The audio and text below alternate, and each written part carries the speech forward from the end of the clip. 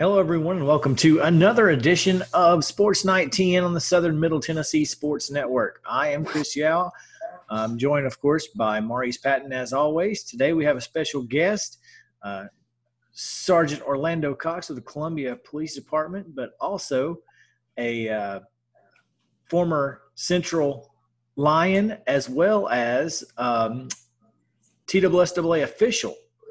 So a unique perspective today on the podcast, getting from away from the athletes and into the striped shirts. So welcome, Orlando, and thanks for joining us. Well, thank you for having me. Orlando, you weren't always a striped shirt. 87 Central graduate. Now, you played football over there, is that right? Yeah, I played up to my sophomore year, and I was only 5'6", and that wasn't going to be the future. So I stayed there for a little while. So only then, that's when I really got into really coaching like Pop Warner after that, because I'd seen that was going to be my little passion. Okay.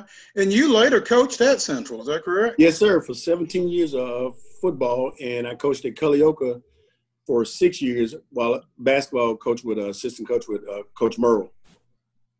Okay. So what prompted you to step away from that then after that period of time and get into law enforcement? Well, that was always my first love. I went to middle, as a secondary. I went to middle in Columbia State and got into elementary ed. And after doing it for a while, I decided that, my heart's still in it. Opportunity came up, knocked on my door, and asked me to be in law enforcement. So in 2003, I decided that, I'm going to take that step. And been doing law enforcement now for the last 17 years. I guess there's a little bit of crossover between law enforcement and officiating. Yes. I mean, it's an authority. It's an authority type job. You got to know how to deal with people. I think a lot of my job helps me being an official too. When you are on the field as an official, what's what was your position in football? When I first started off, I was with Bill Marbett's crew. A lot of veterans.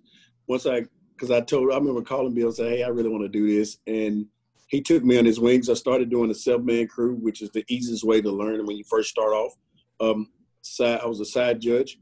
Loved it. Absolutely. I was hooked from the day I started. And ever since then, now I'm a back judge. Hopefully soon be a referee. That's my ultimate goal. I'm a firm believer in going to the top. So, I just want to make it to be the best I can be. So that white hat is what you're looking for then, huh? Of course, yes. I look at something that after I don't went to 3 semifinals, hadn't been to a state yet, but it's just I always had this goal of once I get to the top, then I'll try something different. Same way when I was coaching football. Once we won the state championship and went 3 out of 4 years to the finals, it was like, all right, I did as much as I can do. Let's try something different. All right. Any aspirations of taking that officiating to the next level, college ball? Yeah, that's one of the plans. If my knees hold up like I hope they do, that's one of my plans. I retired in like 6 years, so that's going to give me more free time to do some more stuff. So I'm really taking it a little bit more serious because that is one of my goals is to go, because now it's hard for me to go to a college game and not wishing I was on the field. So it's just one of those things that I at least want to try it.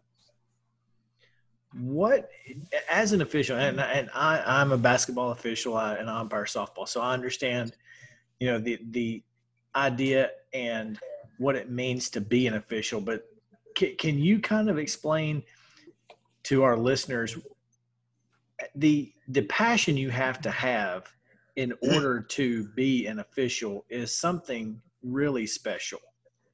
Yes, because you really got to study the game. It just doesn't end when season ends. As like right now, I'm constantly looking at football videos and learning, and especially with what's going on in the world today, we're doing a lot of instructions from videos.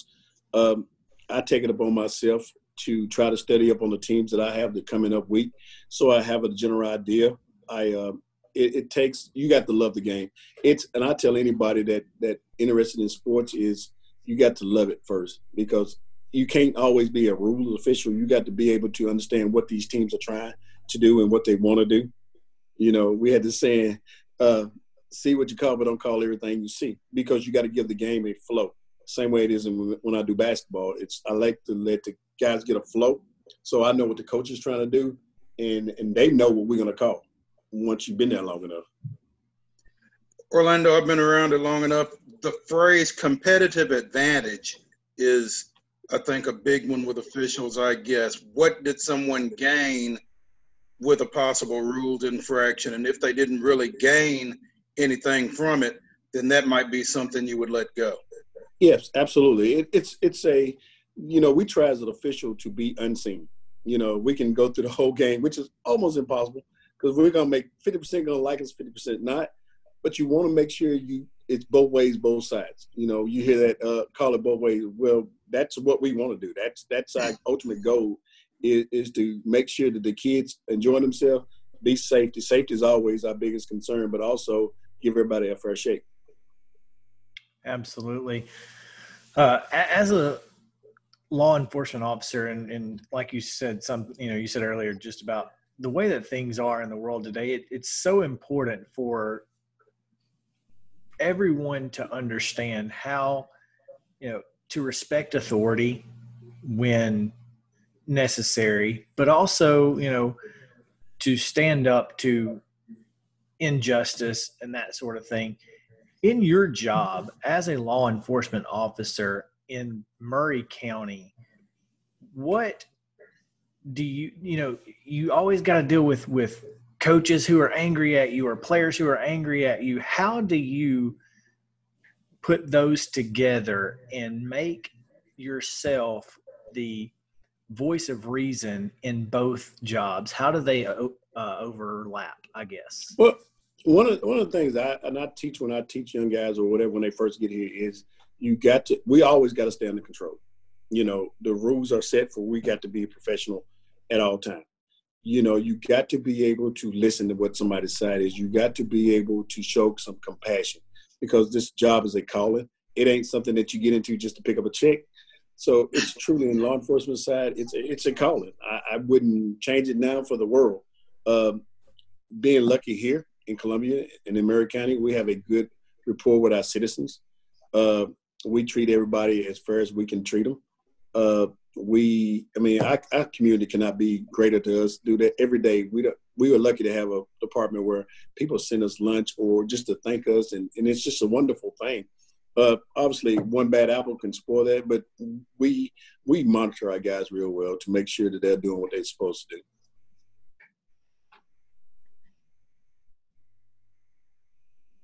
Maurice, you got anything else?